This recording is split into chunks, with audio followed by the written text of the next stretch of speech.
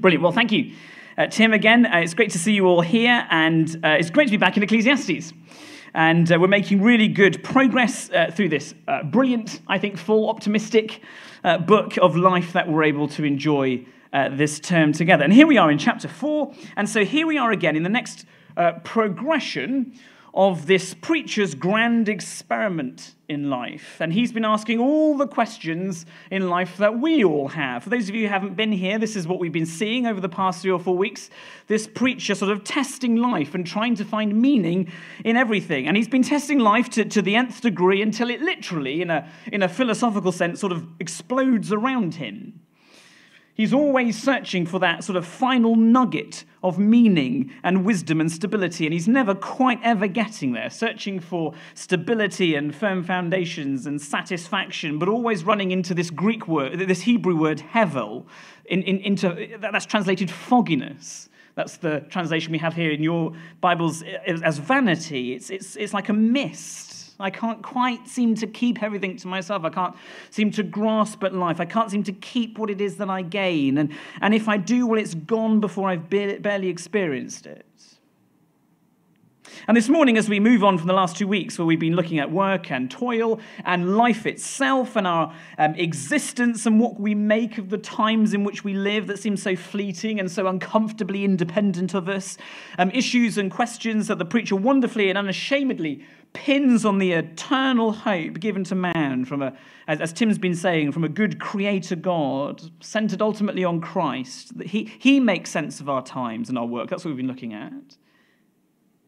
Well, as the preacher moves us back to the issue at hand in chapter 4, he also moves us on to a new topic of this question of this annoying, frustrating life.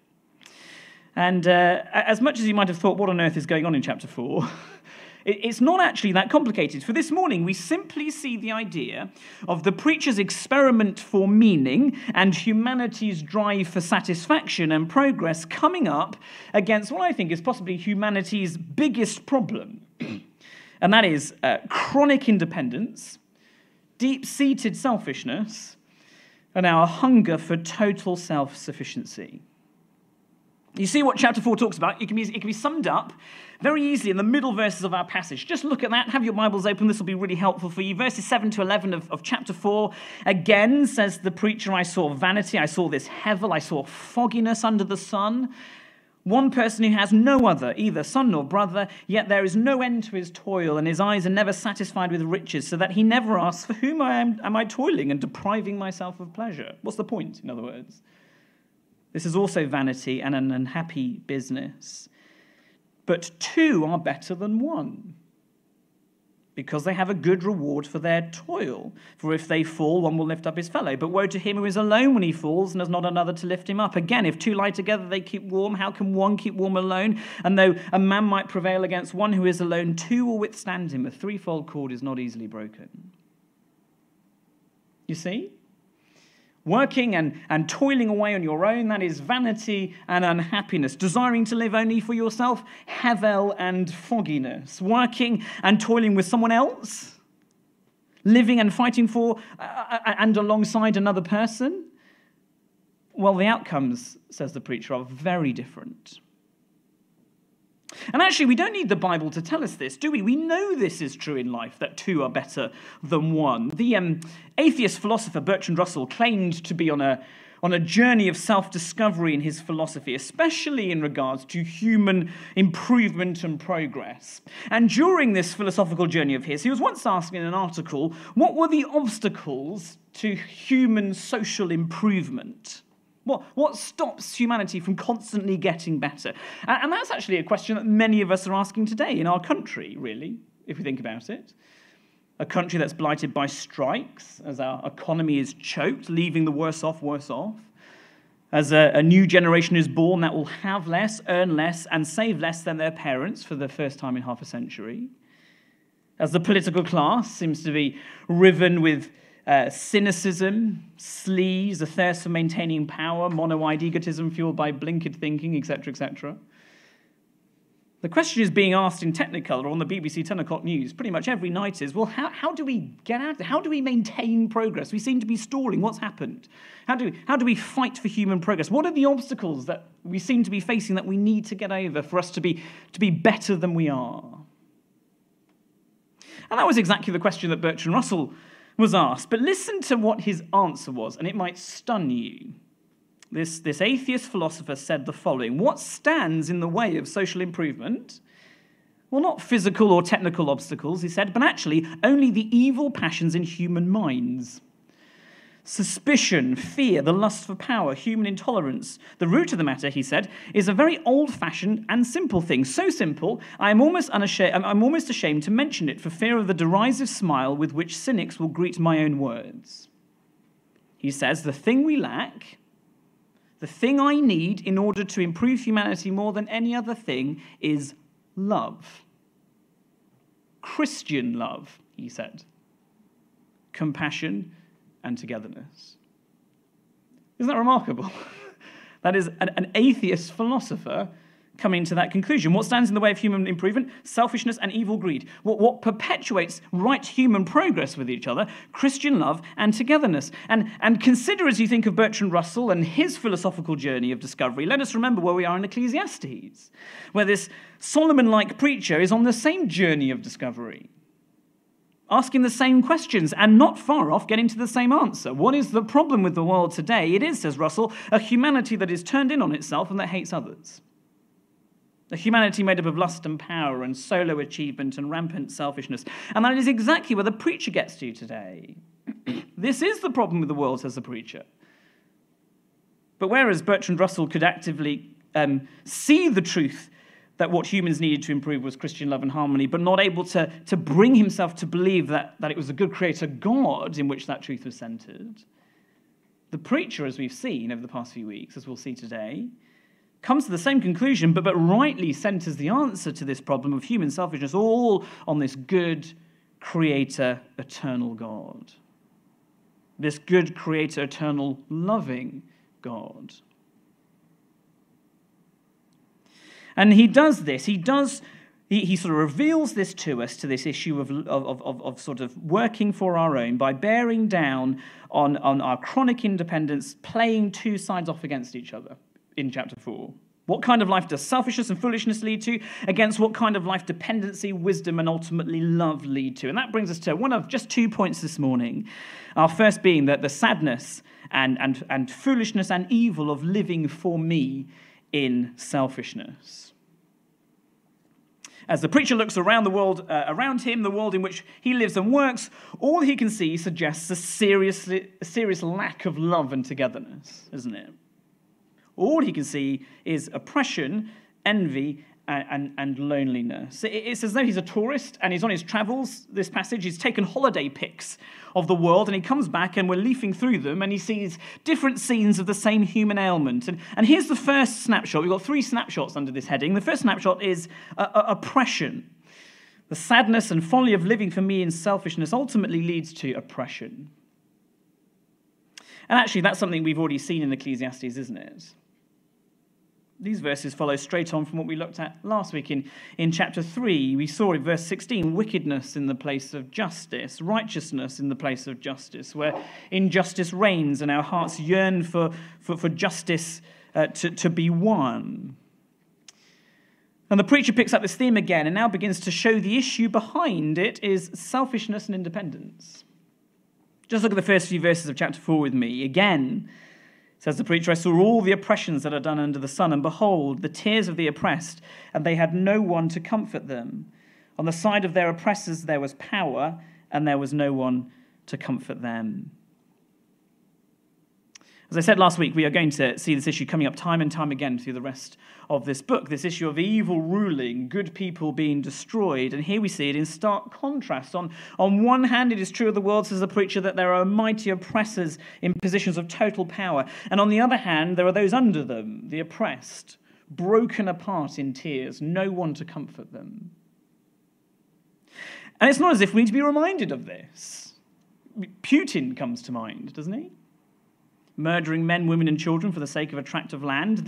Last week, was the 70th commemoration of the Holocaust, where millions upon millions of innocent men, women, and children were murdered under the hands of unspeakable oppression. And we see it elsewhere in this book. We're reminded by the preacher that we shouldn't be surprised by any of this. Just flick over to chapter 5, to verse 8, for just a minute. And I think this actually bridges the passage that we're in this morning. Let me just read it for you. If you see in a province, writes the preacher, the oppression of the poor and the violation of justice and righteousness, don't be amazed at the matter. Don't be shocked. For the high official is watched by a higher, and there are yet higher ones over him. But there is gain for a land in every way, a king committed to cultivating fields. Meaning, don't be shocked when you see oppression on this scale, says the preacher, because humanity has so formed itself into a model whereby the power-hungry and the strong get to the very top, and those who aren't remain stranded at the bottom, crushed and oppressed. And note the hierarchy in those verses in chapter 5. The higher official is watched by a higher one, is watched by a higher one, so on and so. Sort of oppression is compounded as it goes up. I stumbled across this brilliant little poem by Ogden Nash, who captures this nature of human nature brilliantly. And it goes like this. It says, great fleas have lesser fleas upon their backs to bite 'em, and lesser fleas have lesser fleas, and so ad infinitum. And greater fleas have greater fleas to grow on, and greater fleas and greater fleas and greater fleas, and so on. It goes on and on and on. As one commentator put it, a society is a heap of parasites, a whole ecosystem of them, and at the top are the greatest bloodsuckers of them all. We might think that's a bit cynical, but we really feel that sometimes when we look at the world. That's what chapter 5, verse 9 is getting at. For there is ultimately one great flea, and who is that? Who's at the top? The king. And what is the gain for all this oppression? What is the purpose? To be committed to having as much cultivated land to himself as possible. The king alone profits from all these fleeced people. And with chapter 5, verse 8 and 9 ringing in our minds, which frames our passage in chapter 4 as we come back to that, can you see that this is the point that the preacher is making about oppression? It's the result of chronic human greed and malice and self-centeredness and independence, all to the self, all to me, regardless of the people I trample on the way up and the people I have to sacrifice to stay there. The poor suffer, the poor die, and in their tears they have no one to comfort them. Indeed, says the preacher, in these bleak verses in 2 and 3, for some people it's so bad, this oppression, that it's sort of better to already be dead or never to have been born. That's quite a provocative statement. He's just painting a picture there. That's what wisdom literature does. That there's nothing more to be read in verses 2 and 3. It's not advocating suicide. It absolutely isn't advocating abortion. It's just posing the point that I think every generation has said of their children, goodness, I wouldn't want to be raising kids in this age. The world is an awful place to be, says the preacher. The oppression of selfish man is brutal. It's the scourge of human progress and full living. But before we move on, can you see what is said of the oppressed is also true of the oppressor? Did you pick up on that? The loneliness of the oppressor in chapter 4, verse 1. On the side of their oppressors, there was power, and there was no one to comfort them. Total loneliness. They've reached the top, but for what gain? It's a truth universally acknowledged that with great unchecked power comes great loneliness. Look at Putin, alone, hidden from view, paranoid. Powerful, militant, but totally alone. Ostracized, unloved, uncared for, can't trust friends. He just can't. He's got too much to lose if one of them isn't quite as loyal as he thought he was. All of it is desperate, says the preacher. All of it is chasing after the wind. And that's the first snapshot of the preacher's holiday pics as he walks through human nature. Oppression. And it's very easy, isn't it, if you're anything like me, to point the finger and say, how dreadful. How very dreadful. I clutch my pearls and this is awful. Why isn't anyone doing about it? Why doesn't America do something? Or whatever. Well, why doesn't God do something about it? But as we continue through the passage, we settle on the next snapshot. We see that actually all of us are involved in this pattern of oppressive, selfish behavior in some way. For the next snapshot is the root of all oppression, and that is envy. Verse 4. Then I saw that all toil and all skill in work come from a man's envy of his neighbor. This also is vanity and striving after the wind. Of course, it's put starkly. Again, this is how wisdom literature works. It's a slap in the face. It wakes us up. It helps us see the problem. We might try to self-justify and say, well, actually, hand on heart, there are things that I don't do that are motivated by envy. And maybe that's right for some of us to the best of our ability this morning. But can we see the truth generally in what he's saying? And if we're honest, as we catalogue the things in our minds, the things that we do, are we sure that none of it has been done out of a desire to be, competitive? Out of a desire at least to be seen, out of a desire to be noticed, out of a desire for one-upmanship, out of a desire for personal advancement. Think of your offices on tomorrow morning. Aren't they a rat race at times? I've spoken to a lot of you about this. It really is. You feel it. Even the professions which are meant to be the most altruistic, charity work, medicine, teaching, law, even Christian ministry, that there might be a genuine desire to serve and help, but intermingled it is the driven desire to succeed and get ahead and just be one step further and move on to that next spot, that next training place, that next position, that next job, never to be static, always seem to be progressing, the next leadership role, etc., etc., etc. How many of us, and I'm talking to myself publicly here, have felt the full pull of dramatic personal advancement? Can we honestly say that envy hasn't affected any of our motivations? That I haven't looked over my shoulder to clock the next young, brighter thing coming up on the inside lane, ready to overtake me, waiting in the wings? That I haven't said to my heart, if only I had that job promotion, that new salary, I just know life would be different. Life would be better. I will now be able to catch up with everyone else. Some of you, and this is me being honest, some of you were in a meeting with me this very week in my accountability group, and I had to confess to sometimes deep-seated envy, such that it keeps me awake at night, looking at others and wanting to be like them, my self-centered, individualistic nature sort of roaring away at me, desperate for Sam's human progress at the expense of others. I have to deeply repent of that in front of you. This is a truth of the world, says the preacher, and it is true of me, says your minister. Chapter 4, verse 4, then I saw that all toil and all skill in work comes from a man's envy of his neighbor. This is also vanity and striving after the wind. What's the point? All of this is hevel, the money you've saved to give to your children, the schools we break the bank to get them into, the house we've over-mortgaged to own, the things we over-promise in order to look good, the constant checking and everyone else around me just to make sure I know where I am in regards to everyone else. All of it's vanity, says the preacher, fog. And, may we never be that kind of over-comfortable middle-class church. The desire to be like that in leafy suburban Edinburgh, without even realizing it, in this church family, I think is great indeed. The pressure we put on each other to have houses and jobs and significance. May we never let envy encroach on our advancement as Christians in a world that the preacher here is encouraging us to hold on to very lightly. May envy never encroach on our progress as a church under the Lord Jesus. I want to be like them. What are they doing? They have more people. Jesus talks about this in the New Testament, doesn't he? The disciples come up to him and says, well, what about them? They're not with us. And he says, but they're doing things in my name. Leave them alone. It's not about you. It's not about me. It's not about us. It's about Jesus. May envy never encroach on our progress as a church under the Lord Jesus. May we be really quick to repent of the Western world's worst plights, envy and greed. The desire to accumulate more, the promotion of the self.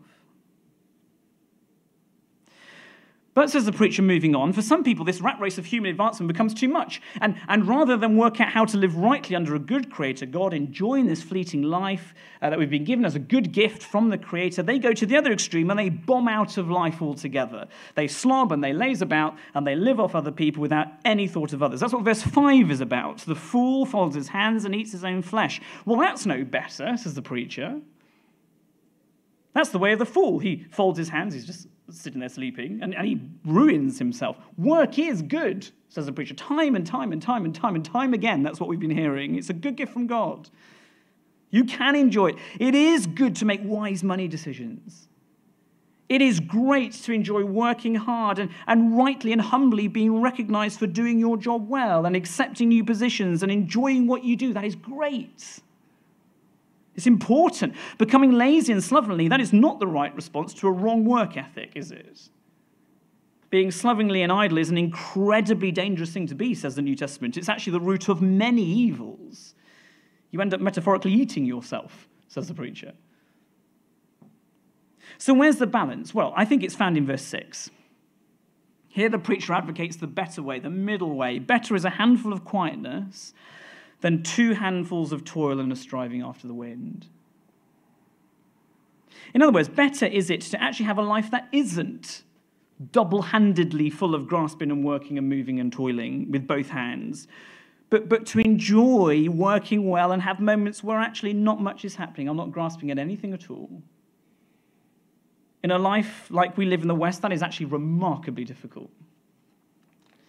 Where in one open hand, says the preacher, rest is properly taken, where there are times of sitting and thinking and watching Netflix, I don't know, or going out on a bike ride, whatever. More importantly than that, where everything else is shut off and I say no to work, no to gain, no to, I don't know, that overtime pay, that third weekend in a row, and I sit with my children, who I perhaps haven't acknowledged properly for a few weeks. I think a lot of us need to repent of that and put that right. Or with my friends, or with my spouse. We just become like ships in the night. We function very well together. That's wrong. But where work isn't dropped or disdained altogether, where the other hand is enjoying good work, getting excited about advancing rightly under God's creation, giving him all the glory, you see? C.K. Chesterton says it best. He says, there are 2 ways to get enough. One is to accumulate more and more and never getting there. The other is actually just to desire less. You see, here's the challenge in these verses. Will we be individuals who cultivate contentment? I have been wrestling with my contentment this weekend. Will the mark of this church family be contentment? Because I think if we manage to get to contentment, then we'll stick out like sore thumbs in this driven, competitive, acquisitive city. Oh, I know I said we'd do it for the kids. And so we try and fill both hands now, hoping to enjoy it all with them later, but that later never comes, and then we've lost all the time with our kids. And we never get it back. Do we need to preach to our hearts that actually our kids, our friends, our spouses just actually prefer our time and attention rather than our money? Do you think our kids rather have just the 1 handful of my time given to work now rather than 2, and more time with us as they grow up? That's all Toby wants from me is my time. And can you see how such thinking often stems from a lack of love? The preacher really doesn't pull his punches, does he? Listen, I've squirmed my way through prep for this sermon this weekend, and it's been extraordinarily uncomfortable. It's become the most awkward time for me as I wrestle with these very things, as Jen and I wrestle with these very questions, these very decisions. And it's hard, and that's often how the Bible works. It's absolutely unashamed of unsettling us rightly, such that we seek the way of wisdom. It forces us to confront it. It's a foolish world in which you and I work, says the preacher. It's a world that is so entirely made up of defending, promoting, advocating for, grasping for the self, and for no one else. A world where there is oppression and envy. A humanity marked not by love for others, driven by love for me and only me. It's a world in which you and I have to wrestle to live in the middle way of verse 6, choosing to work well and make good money decisions, but to make money decisions and work decisions that would beg a belief in our society. And that brings us to the third and final snapshot of this photo series. For grasping two-handedly for this type of life leads to total loneliness. Verse 7, again, I saw vanity under the sun, one person who has no other, either son nor brother, yet there is no end to all his toil, and his eyes are never satisfied with riches, so that he never asks, well, who am I toiling this and depriving myself of pleasure? What was the point? This is also vanity and an unhappy business. We know it so well, don't we? Here's the city worker driving himself harder and harder. It's maybe why he lives alone. He's got no time for relationships. The ones he did have gone. His marriage is ruined. There's no trace of them left. His busyness, workaholism, has killed any kind of meaningful intimacy with anyone. I was talking to Tim about this recently. We were talking about it this morning. He tells of a well-known multi-million-dollar oil company from whom their workers, usually men, would work excruciatingly hard every single hour of the week. Some of them would even move into their offices and sleep and shower just so as to not let the side down, to be able to get more done. Unimaginable bonuses promised, and their wives would eventually divorce them because they just don't know them.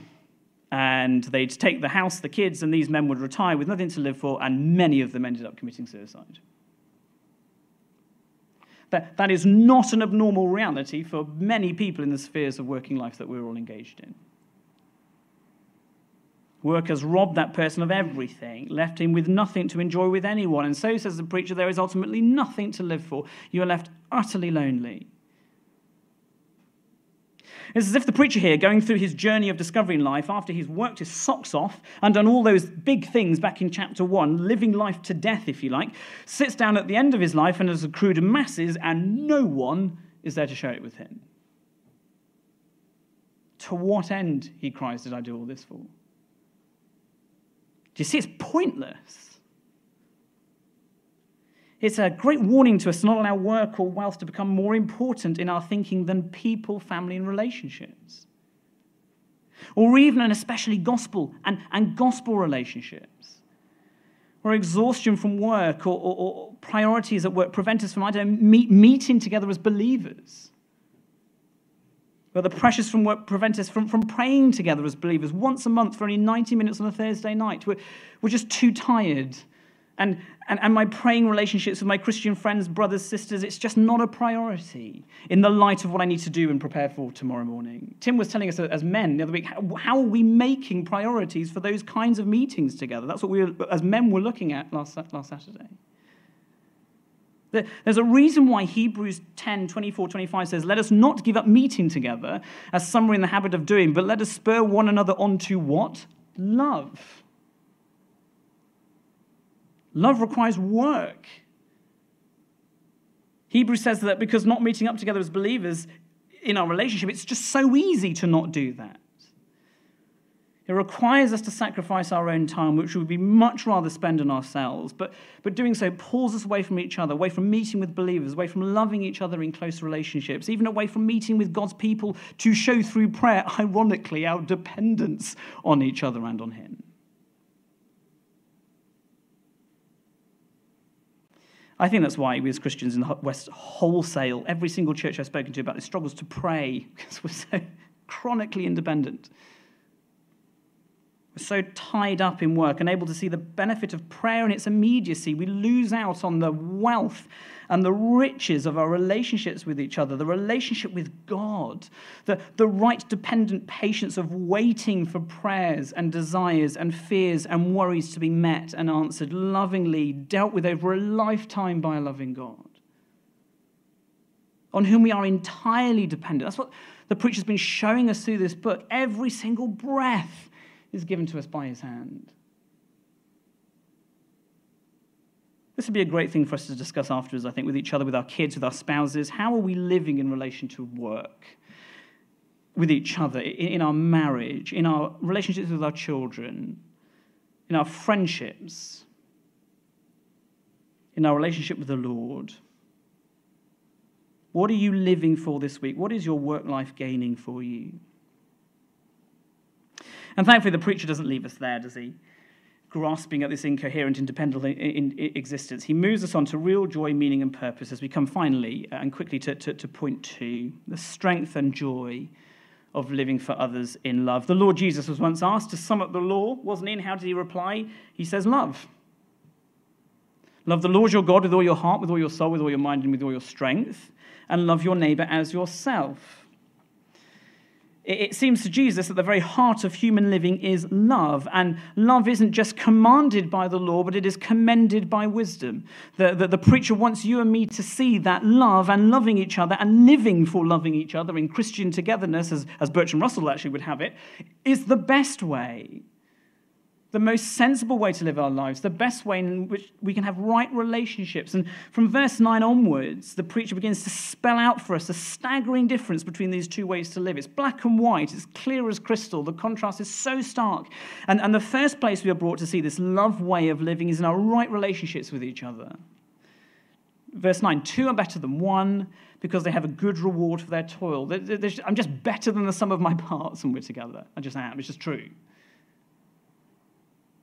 This verse is rightly read at weddings, and that's right, you can see why. Though marriage actually isn't the theme here, it's actually general friendship. Verse 10, for if they fall, one will lift up his fellow, but woe to him who is alone when he falls and has not another to lift him up. The preacher says, look, we can pretend to present an independent face to the world if we like, but no man is an island. We cannot live alone, we just can't do it. Together, we're so much better equipped to face life. It just makes sense. This is normal wisdom. When I get knocked down, that's okay. There's another person, my friend, who's standing by to help me up. It just makes sense. I can live this fleeting life better, in other words, with more security and steadiness than I can on my own. The world tells me to go it alone to promote myself, but the world is just wrong. It's just not going to be better living that way. He continues, verse 11, again, if two lie together, they keep warm, but how can one keep warm alone? He's not talking about sexual relationships here as such. Again, he's talking about friendship, the reality of travelers on a cold night, bunking up together to keep warm. You can't just do that on your own. We used to do this in Africa. We used to take families out for trips. Camping in Africa is, against what you might know, a deeply cold business in the dead of night in the center of a massive wildlife park. And we would encourage families of groups of friends to interlock in their sleeping bags just to keep warm. You cannot do that on your own. He goes on, verse 12, and though a man might prevail against one who is alone, 2 will withstand him. A threefold cord is not quickly broken. You see, that's the main point. He's not thinking so much about one-to-one friendships now as 3s or 4s, groups, teams, families, churches. What a joy it is to be together. It's so much harder to prevail against when we're together. It's a reason among many why God created families and why Jesus instituted the church. You think of any number of things that could take this church family out. Personal sin, legislation beginning to be introduced that, if genuinely passed and implemented, would suddenly put us on the wrong side of the law simply because we're preaching the Bible. Not least pandemics, war, national political crises. How on earth is a tiny church on the edge of a large happening city meant to withstand that? Well, we're not meant to withstand it alone. We can't face all that on our own. There are no lone rangers in the kingdom of God, only dependent sinners saved by grace, individuals who are bound together by each other and by this third strand that the preacher mentions here, interlocking us together, the Lord Jesus Christ himself. That brings us to the second realm of living wise as we close, and that is in our right relationships with God himself. We are a deeply, deeply dependent people, cries the preacher over humanity. And humanity only functions, it only stands, can only progress rightly in this fleeting life if it is marked by love. Love for each other, love for our neighbor, and love for the Lord Jesus Christ. God himself who formed us and created us to exist in total dependence on him. That's what Bertrand Russell is missing. He got to the right conclusion that Christian love and togetherness is what we need to thrive, but he never had an answer as to where that was ever going to come from. Well, the preacher does. And we know the preacher does, not just because of what he said about this good creator God so far, but because of where he goes to next.